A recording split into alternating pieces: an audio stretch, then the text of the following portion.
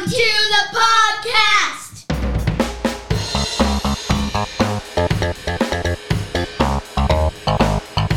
I'm John Branyan, professional comedian for more than 30 years. And I'm Amanda McKinney, John's daughter for more than 30 years. Our family believes laughing is a learned behavior, and we want to teach you how we do it. So welcome to the kitchen table of the comedian next door.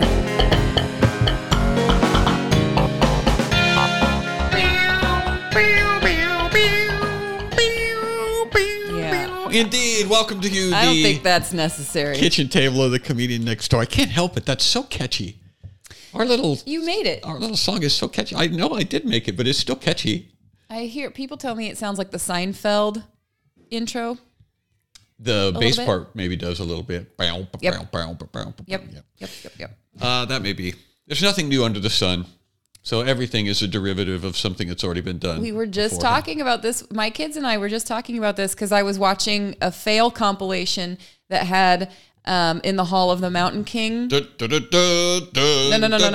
Flight of the Valkyries. Yours is dun dun dun dun dun dun dun dun dun dun dun dun. Yes. And my son, the 7-year-old Colin, says, "Hey, that's Trolls." And I was like, "Is it?" And it is. It's the first Trolls. Hair Up has that playing underneath it. Hair Up.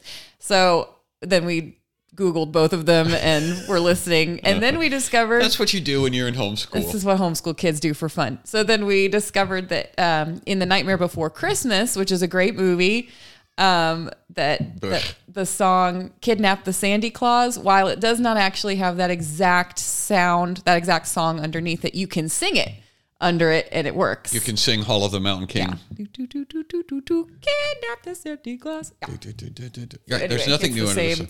Especially if you start talking about music, because there's only 12 notes in all of music. Well, including the sharps. There's 12 notes, right? But you've got a scale. There's 12 notes in a scale, and so when you set the key signature, you set the scale, then you limit all of the potential notes to 12. Then you can have accidentals and things like that. My point is that you're using the same notes over and over and over again for all of the different songs. Mm-hmm. There's not millions of different notes. Right. But yeah. Okay.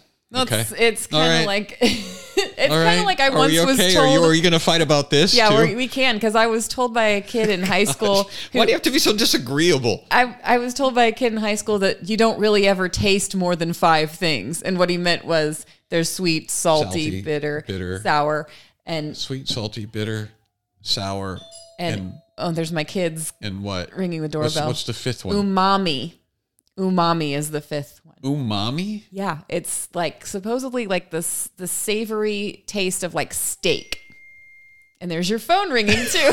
We got the doorbell ringing and the phone going off, and somehow we're talking about taste buds. I don't know what's going on. Okay, so the point is that there's only 5 flavors basically, and everything is a mixture of those 5 flavors. Supposedly, but that's where I feel like you're going with this music theory thing. It's like, yeah, that's ridiculous. That is kind of where I'm going.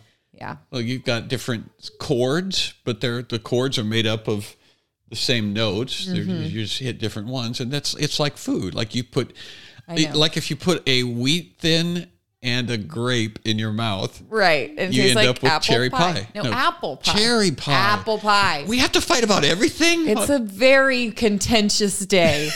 Good grief. I feel feisty today. I guess. Heavens, I didn't expect to be. Next, you're going to tell me there's only like 7 colors that we can see, and everything is made up of those. Anyway. Okay. Do you have anything for good grief today? I do. I have an email. Okay, well, hang on then. Okay, so what's the good grief segment? That's when we talk to people about... This is when people write in with things that are causing them pain and suffering, and we help them find the humor in it. Good grief. I forgot there was music. How can you forget the music?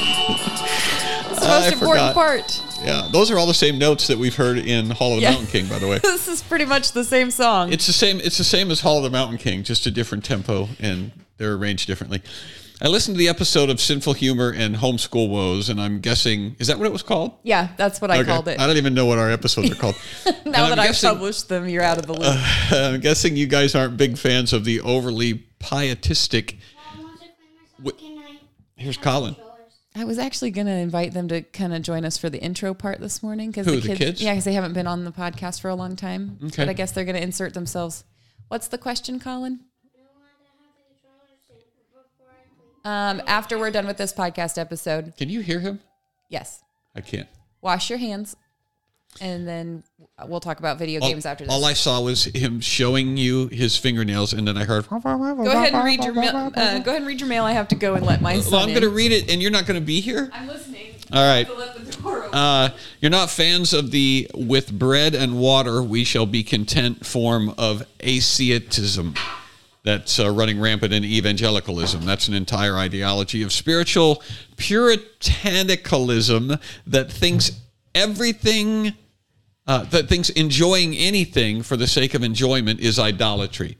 Have you guys encountered this? We have, haven't we? Didn't we talk about Piper a while back? John Piper's hedonism, Christian hedonism. But he's in favor of enjoying things. Right. So, but we've heard of the concept. Why can I not hear? And why can I not hear you coming through my headphones? I don't know, because your headphones aren't turned up loud enough. It's going through on here. It's coming through on the board. It's weird. And now can you hear it? No, and I can't hear myself. You can't hear anything. Okay. Anyway, carry on. So anyway, have you guys encountered this? Yes, we have encountered this. The idea that enjoying anything for the sake of enjoyment, basically enjoyment is sin. Pleasure is sin, is the idea. What do you have to say to people who feel guilty about having closets full of shirts and they don't wear when there's, quote, children in Africa starving? And so that's the question is, and I think that that's kind of two different points, but a lot of people struggle with being rich in a world of poor people. There's a lot of people that, did you figure it out? Just blew my eardrums off. Yes. Okay, we're good. She just pushed a button and her head exploded. I'm awake. All right, now I'm going to have to repeat my question when your hearing returns. Yeah. So, all right, so the fact is that Jesus said that there was always going to be poor people among us, and he's God. And so why are there always going to be poor people? I don't know. I have a feeling it has something to do with the idea that we can find in Romans chapter 5 that says that suffering produces perseverance, and perseverance produces character, and character produces hope. So I think that there is, while we're tempted to look at people who don't have but one shirt, when we have a closet full of shirts, we're tempted to look at them and go, oh, they're not doing as well as we are. That's from our westernized, materialistic point of view. When it's entirely possible that the person with one shirt who is thrilled to have that one shirt is in a better place than we are. And it's entirely possible that they could look at us and laugh at us for needing an entire closet full of shirts in order to find happiness and contentment, when they're thinking rightly, you can only wear one shirt at a time. Right. What do you need a whole closet full for? Right.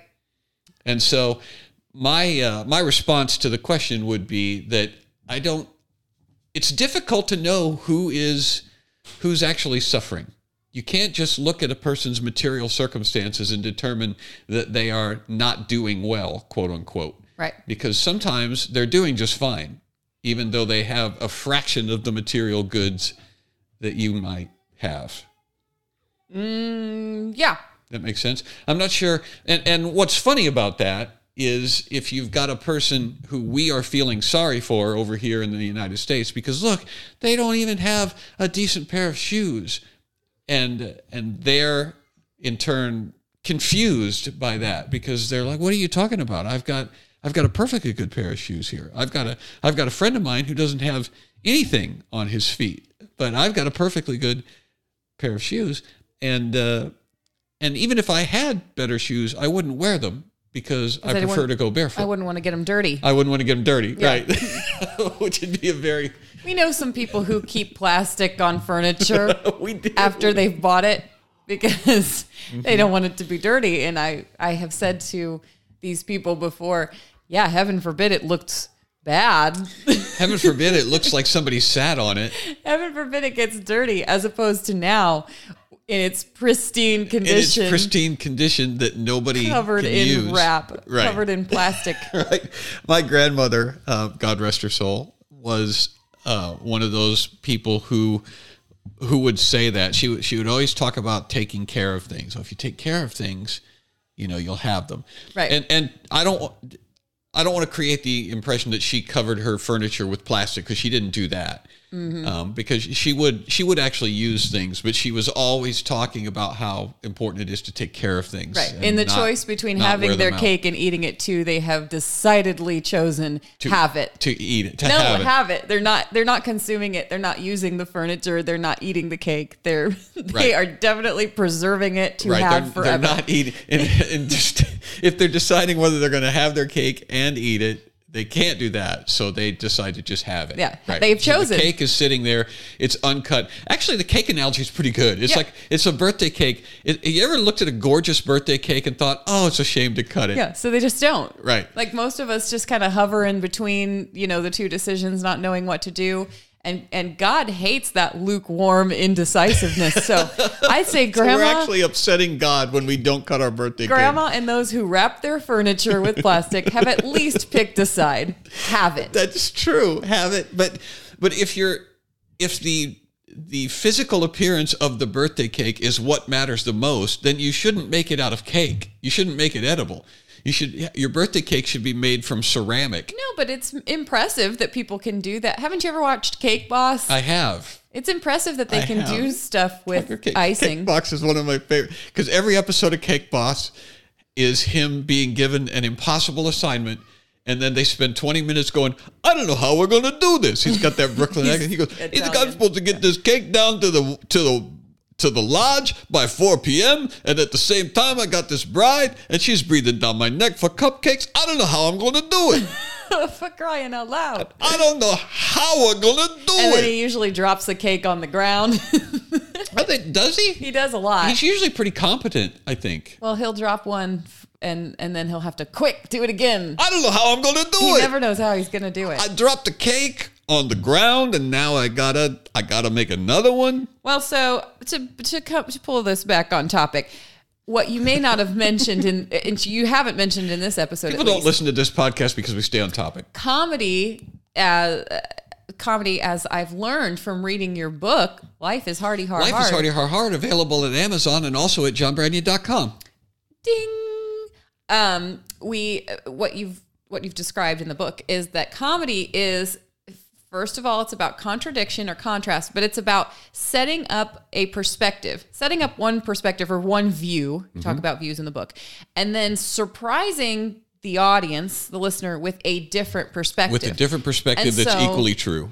When everybody's assuming, you have to shatter assumptions. People have to assume something, and they're going along with you in one direction, and then suddenly, sharp turn, you shatter their assumption, and that's what makes people laugh. And so there's something shattering and funny about a person who is poor not being upset about that. We assume that a person who doesn't have shoes is going to be upset. Right. And what you're saying is there's some comedy to be found in that situation when actually they feel sorry for you. Absolutely. And that the reason that we feel sorry for people who have less than us is because we are absolutely fixated on our material possessions. And we think that the amount of stuff that we have is reflective of how well we're doing and kind of how much God likes us. Right. And so if somebody has less than us, then that means that God likes us a little bit more, and that makes us feel guilty.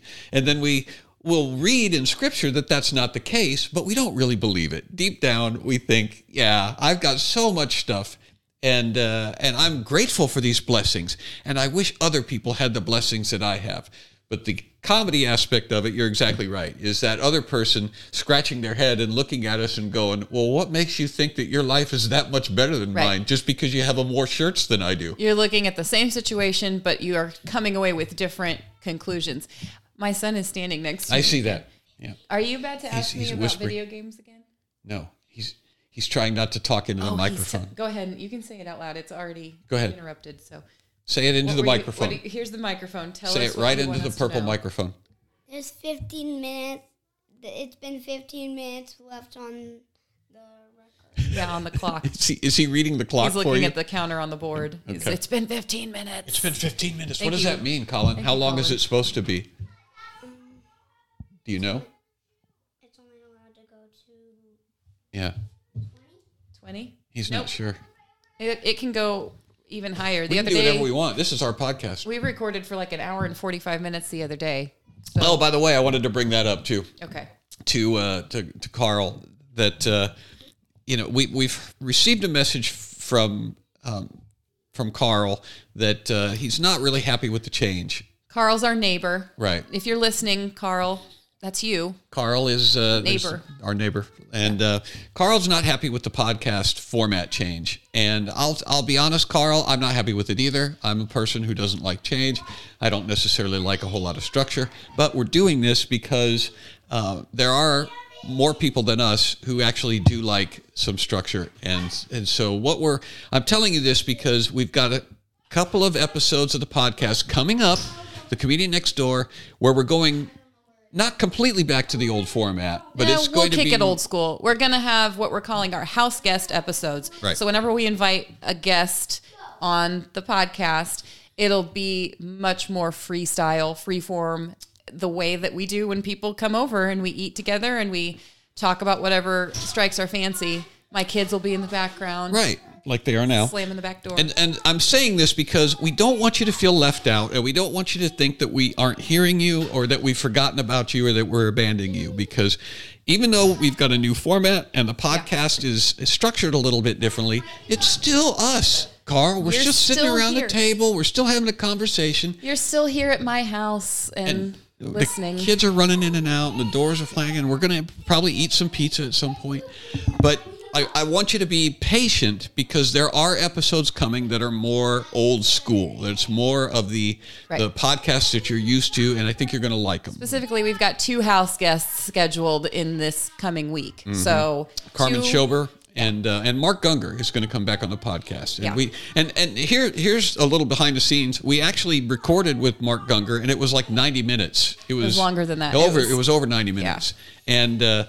And he, at the end of it, decided that it was too long and that we didn't do a very good job. It was funny because we actually got to talking like we would do if he were physically in the room. We were on video chat, and his wife was about ready to go in for surgery on her eye, and we just were talking. They didn't have anything else to do while they were waiting for the appointment, and so we were talking, and occasionally we were talking over each other, just like you would do. You have to do that with Mark Gungor. If you wait for Mark Gungor to stop talking so you can talk, then you'll never say anything. But we did such a good job. So you have to interrupt him. We did such a good job adopting, like remembering, okay, we're all here hanging out, friends, talking about whatever we want to talk about. Right. That we talked a little long for the podcast, and he felt like he could say it better. I think by the time we got to the end of the conversation, he was a little more clear on what he wants to say next time. So we're going to record it again. But it will not be, we're not going to do Good Grief segment. We're not going to do Peaches in a Whirl. We're not going to do Hill to Die On. We're just going to talk about whatever we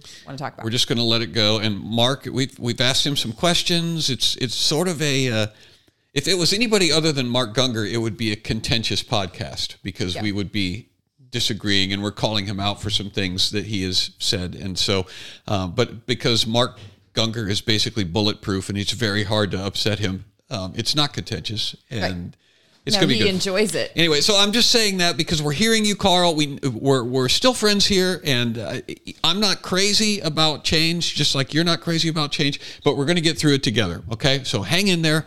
Other podcast episodes are coming, and it's gonna be just like old times. It'll be great. All right, but now it's time for Peaches in a Whirl. it is time for Peaches in a Whirl. And do you want to cover the thing that we were talking about before? Yeah, okay. I didn't even know what I was going to talk about. And then an email rolled in literally seconds before we started recording. And this should also make you feel good, Carl, because this is not... Even though we're structuring things a little more tightly than we used to, we're still kind of flying by the seat of our pants here.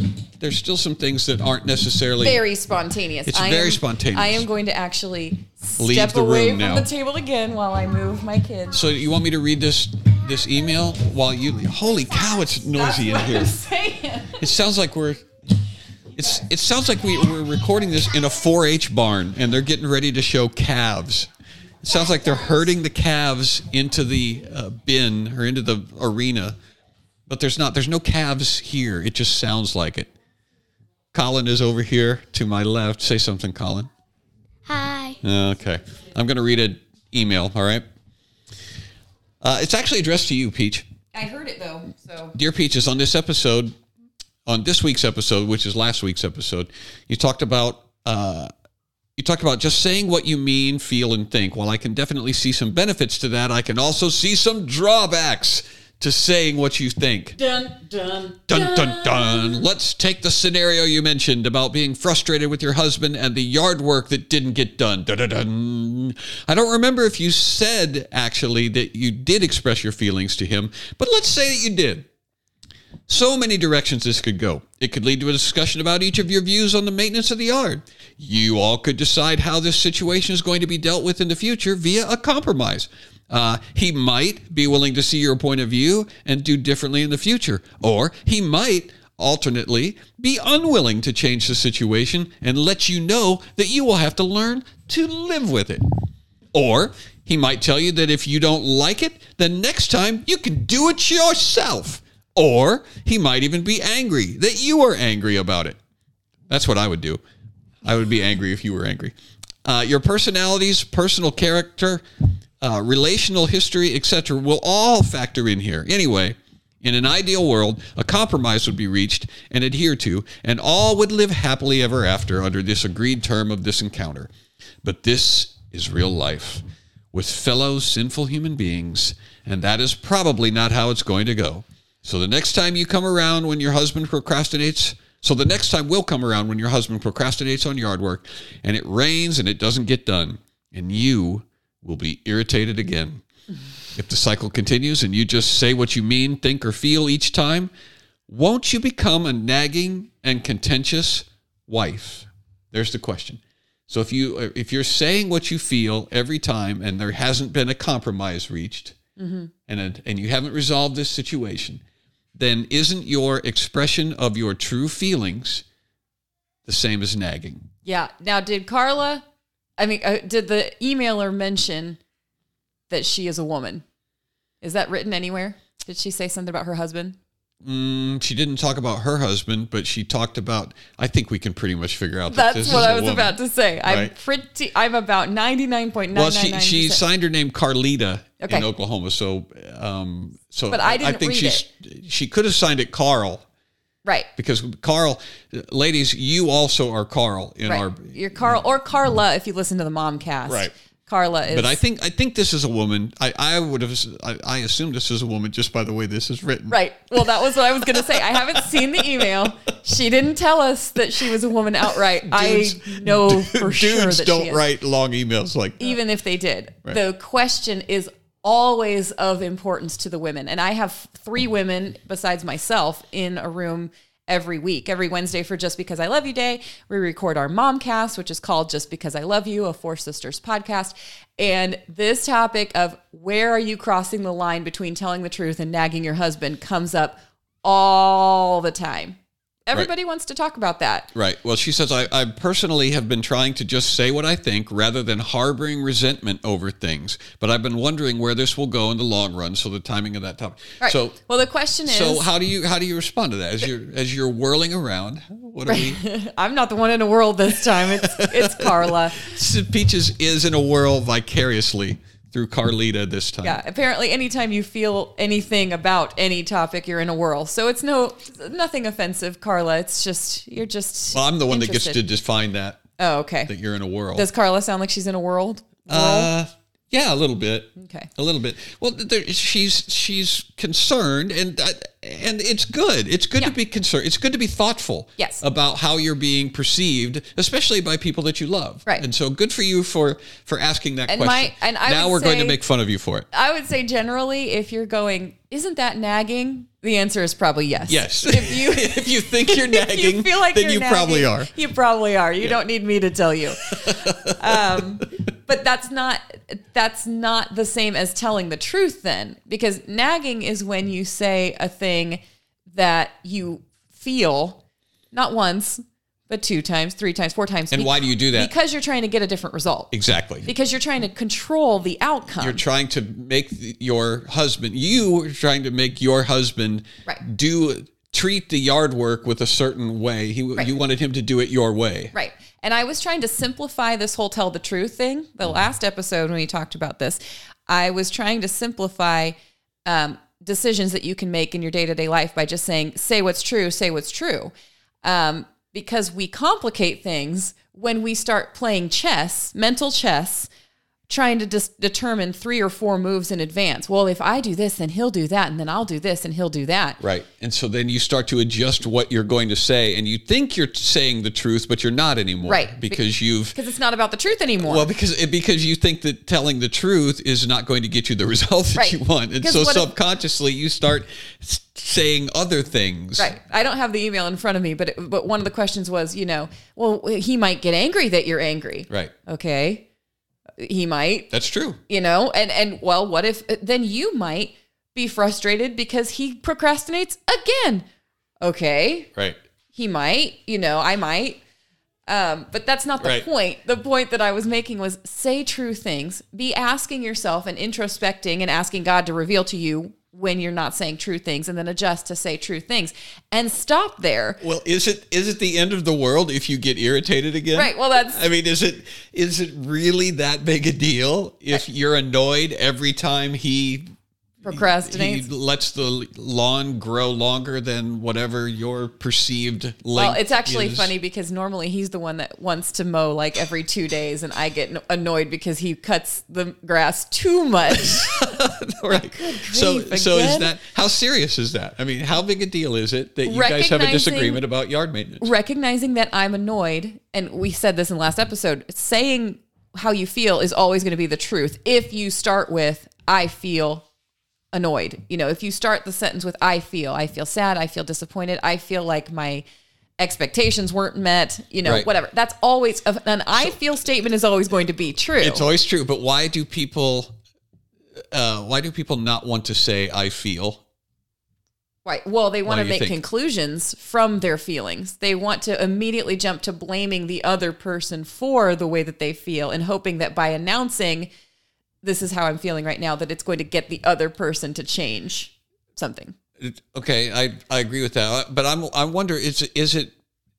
Do we understand that when I say I feel like this is not the proper way to mow the yard, that it's actually diminishing the importance of it because I've attached it to just my feelings rather than saying this is not the way the yard is supposed to be done. This is not the way to properly care for a lawn. Right. If you are, again, focusing on the outcome you want rather than saying true things. Right. I'm declaring this is improper lawn maintenance versus I feel like this is improper lawn maintenance. Because people don't care about speaking the truth. They care about getting a result, which was the whole point that I made last time. Well, but people really do, they really do believe that is universally not the correct way to take care of the yard, don't they? No. So you don't think so do you think that maybe subconsciously, not maybe unintentionally, that people avoid saying I feel because they feel like it undermines the power of their sentiments? They say it because they haven't, or they don't say I feel because they haven't thought about it, which was what I was encouraging people to do last week. I was encouraging them to stop and think before they speak and make sure. No, they haven't thought about it. They just feel about it. Make sure what they're saying is true. Right. And once you decide to say something that's true, like I feel annoyed, well, let that be what it is, and don't immediately start playing the mental chess like, okay, now what's he going to say? Now what's that other person going to say or do? Do I like the way that this is going right now. So are you essentially saying that once you say, I feel this way about a thing, then you should just get rid of your expectations to what the person is going to do with that? Yeah. Let it be whatever it is. Whatever it is. And however he feels as a result of that is if you're allowed to feel annoyed fair. with him for the yard work, he's allowed to feel annoyed with you for being annoyed. Yeah. Feeling annoyed. And it's natural. Like, I've come to expect that. That's actually a very, very likely scenario. I will say, I'm feeling this, and then he'll say, well, I don't like that. And I'll be like, yeah, okay, I didn't expect that you would. Like, we're pretty right. Well, we're pretty comfortable with this. When I read it, I said, that's probably what I would do, because I've been there many times right. where, sometimes I'll get called out for not doing a thing that, especially if it was a thing I said I was going to do. Remember, I'll take the trash out. It'll be out. Don't worry, I'll do it. And then I totally forget it. And then she will get annoyed. By she, I mean your mother. Mm-hmm. And she will come to me and say, well, you said you're going to take the trash out, and now you didn't. And well, now I'm annoyed at her. But that was a true thing. Yeah, which makes it was a true thing. But it is irrational. I mean, I shouldn't be annoyed with her. Right, but you should. But I am. But you should also, the point I was making last time, say what's true. Right. You can say, or you should be allowed to say, I'm feeling annoyed by that. You just said the truth. I said I was going to take out the trash, and I forgot. Both of those things are true. Right. I haven't done it. Now you're annoyed. That's also true. Right. And the truth is, I don't like any of this. I don't like any of it. Right. I don't feel like I'm annoyed because I forgot. So I let you down. I let myself down, and that's true. And I didn't stay true to my word. But now it's compounded by the fact that you've noticed that I didn't stay true to my word, and you're disappointed with me for doing it. And all of those things make me feel even worse. Okay.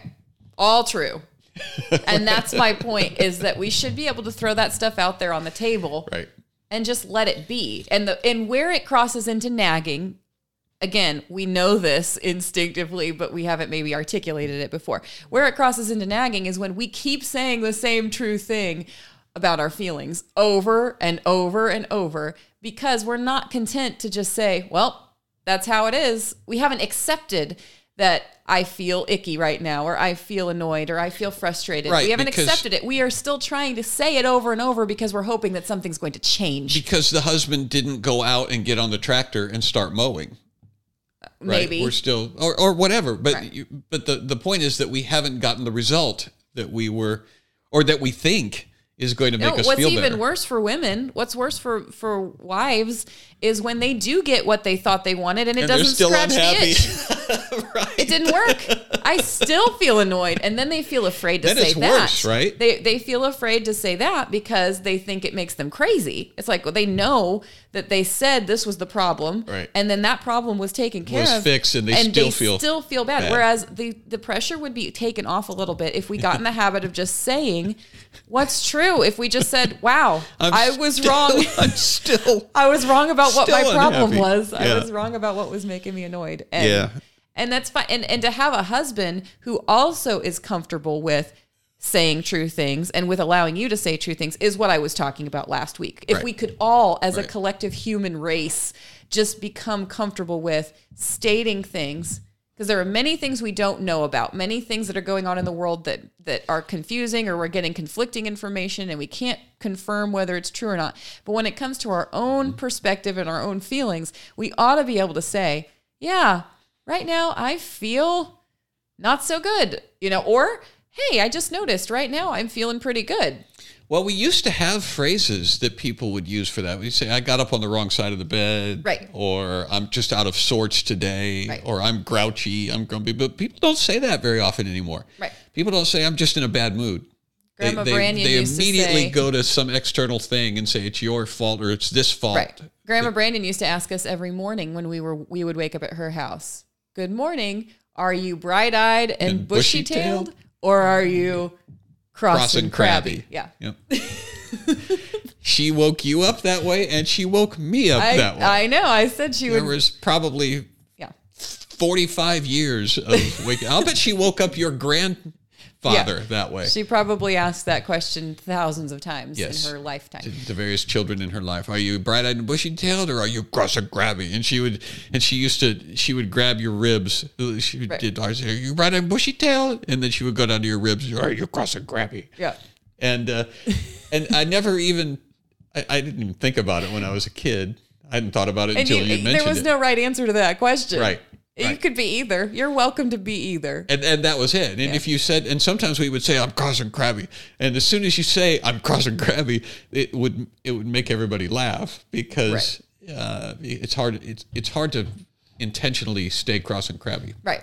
Well, and I am trying to, again, simplify this as much as I possibly can. I'm not talking about what you then do with your feelings. Right. I'm not talking about like if I go on and the question was posed in that email about bitterness. Okay, well, bitterness is a different thing now. Bitterness is a thing that you start to allow to fester in yourself when you feel like you're not getting something you deserve. And in that case, if you were to articulate, I'm not getting what I deserve, you would no longer be saying a true thing. And so now we've wandered off the path of truth completely. You'd have to say, I feel like I'm not getting what I deserve. And that would still be true. It would still be true to say, I feel like I'm not getting what I deserve. I feel like I'm getting ripped off. But we should be still open to having another person, whether it's a pastor or a friend or our husband or our wife. Those people should be allowed to say to us, okay, but I don't think that is true. I think that that feeling is telling you the true story. I do think that you are getting what you deserve. Mm-hmm. Or I don't think that you are not getting what you deserve, even if it feels like you aren't. And that's that's another level. It's another level, and it's difficult to process that if you're not used to it. Yeah, it takes time. Because it feels personal when somebody says, yeah, I think you're mistaken. I think your feelings are not reflecting reality. Right. It feels personal. It takes practice with level 1 where you just start checking in and stating what seems to be the case. Wow, I'm cross and crabby today. I'm cross and crabby today. And then you're able to move on to the next step. But as far as asking, well, what if my friend doesn't like to hear that? Or what if that person gets angry? Or what if my husband continues to not mow the lawn, or mows it too much? Then what will I do? And it's like, well, what will you do? How am I going to... We need to sit down right now and have a planning session. Then you about need to evaluate. What are we going to do? What steps are we going to take if I start to feel unhappy with the yard maintenance processes? Let's line out all the contingencies, all of the possible courses of action, and let's discuss the merits of each and come to some sort of an understanding. And we'll keep talking and keep talking and keep talking until he comes to my way of thinking. Until he agrees that I am the one who is correct about this. And that's the reason that men don't like to have conversations. That's nagging. The fact is that most guys are incapable of going down more than one trail at a time. Mm-hmm. And so if you're asking a guy in your life to map out all of the contingencies for feelings that may possibly come up in the future. What if I feel this way? What if I feel that way? Yeah, there's no way that he's going to stay with you on that. But first of all, he can't, and second of all, he doesn't want to. I mean, there's nothing more distasteful to a guy than sitting down and having long conversations about his feelings. Right. Well, that's why my recommendation for Carla and any married women, any woman, don't play mental chess and cross those bridges when you come to them instead. Don't allow yourself to start asking what if about a bunch of stuff that may or may not even come to fruition. I think the Bible talks about letting tomorrow worry about its own problems. Yeah, today has enough problems. Definitely let next week's yard work worry about itself. Right. Or the rain that may or may not happen this afternoon. Yeah. All of that stuff. But we need to evaluate what our priorities are. We need to evaluate what we think marriage is going to do for us. And if you think it's going to be this institution whereby you get the grass cut on your time schedule all the time, well, that's probably the biggest problem, because that's not true. That's not what marriage is for. And if you were to say out loud, marriage is supposed to make me happy all the time, I would be happy to raise my hand now and we're say, getting into no, even it's deeper not. levels. Now we're getting into even deeper levels. But what I was starting with level 1 last week and just saying, say what's true. Start by getting in the habit of seeking the truth, trying to figure out what's true. And if all else fails, evaluating your own feelings and getting to the point where you can say, I feel like this is going on right now. That's going to be the first step. And then the Holy Spirit can come in on the next level and start asking you whether it's actually another person's fault or not. And then be okay with it. Be okay with the fact that you're crossing crabby today for whatever reason. And 9 times out of 10, when I say I feel XYZ, it is not going to be anybody else's job to do anything further with that information except to say, I'm sorry that that's happening. Right. That's it. Not to adjust, not to have a meeting, Generally, that's only a thing that we worry about when we're feeling bad. For the most part, when we're feeling euphoric and happy, oftentimes we don't ascribe that. We don't give other people the credit for that. But when we're feeling bad, that's when we tell ourselves that other people are the ones to blame. But basically, you're saying to be okay with how you feel. I think you're at a disadvantage because as a man with male friends who don't sit around and talk about their feelings all the time, I don't think you realize how many different angles women will go. And there definitely are the women who are like, oh, that person. Well, I got a sense of it from that email. I got a little bit, but I have a feeling that she hadn't even scratched the surface of all the possible ways that you could go. That was not a long email. And yes, women will get lost in these rabbit trails, what seems like a rabbit trail to a man. They will just go on and on about, well, but what if he does this? And they don't seem like rabbit trails. They are rabbit trails, aren't they? It is the way that they were designed to be constantly taking the temperature of everybody's feelings all the time. Okay. But it can devolve into a place that nobody really needs to go ever. Right. Well, and see, I'm not suggesting that women shouldn't do that with each other. I mean, if you guys want to sit around and talk about your feelings forever, I'm fine with that. I'm just saying, that if you expect your husband to navigate those waters with you, he, as you just said, he's not equipped to do it. And I'm trying to encourage. He's going to get frustrated. Carl and Carla both. I'm trying to encourage both of them, but mainly Carla is going to be the one that's going to find this probably earth-shattering. I'm trying to get you to get in the habit of evaluating what's true objectively for everyone versus what I'm feeling. Dividing between here's how I'm feeling today versus here is what is true, and getting in the habit of not allowing yourself to say things that are not true. Declare things until you are sure that they are true. Right. Secondarily, don't say I feel XYZ just because you're hoping that that's going to affect a change. Do you feel like that will help Carlita feel better if she does that? No. Or is that objectively true? Not at first. It won't necessarily. Okay. Like I just wanted to know if this was a feeling you were expressing, or if this was objectively. Like I said, there are times where even when you think you get the answer to your problem, like you still don't feel good about it afterwards, and it really causes some instability. Doesn't that knowledge make you feel better? Knowing that even though you thought that this was the problem and now you know it's not the problem, that doesn't make you feel better? That is not how feelings work. It's like saying, well, but I'm glad I'm a heartless machine. When you go outside and you see that it's cloudy, doesn't knowing that it's not your fault, doesn't that make it get sunny again? That's not what I said. No, that's not. I feel bad. There are some days you feel bad. Said. It doesn't matter how you feel about it. It cannot be changed. I feel like you're twisting my words. That's how feelings work. But anyway, all right. Are we ready for your hill to die on? Yeah, we're ready. Okay.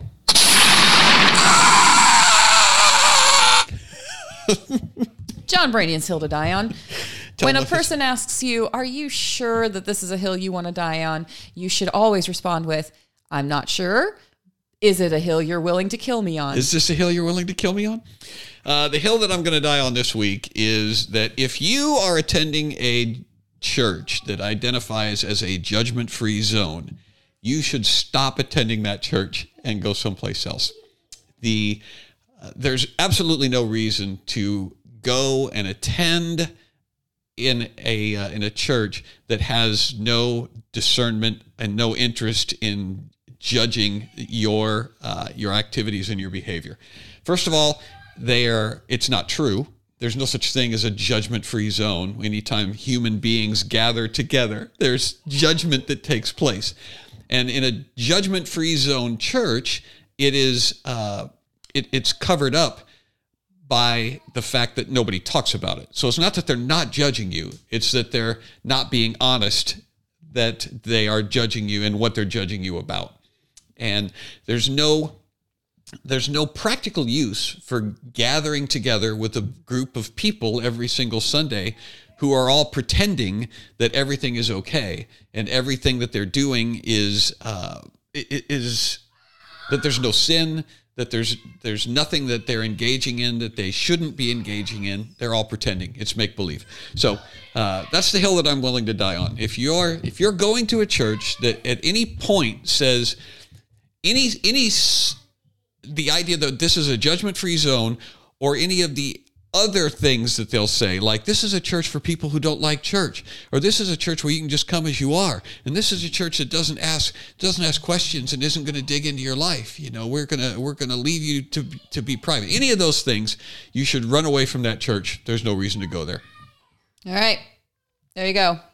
Battle declared, war declared, and come and take this hill. Come and try to take this hill for me. Right. And Carl, if you disagree with that hill, then you can always email us at nextdoor@johnbranion.com and let us know why you are not going to join John, Dad.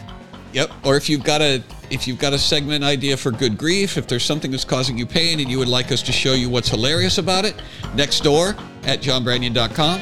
If you want to put peaches in the whirl about something, nextdoor@johnbranion.com. You got to wrap this up. My kids are fighting. If you haven't been to the Fight Laugh Feast Network and downloaded their app, you should do that right now. Right now. Okay. Bye, Carl. Bye.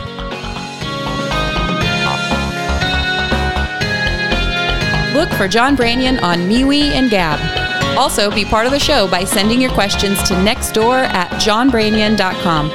See you next time, neighbor.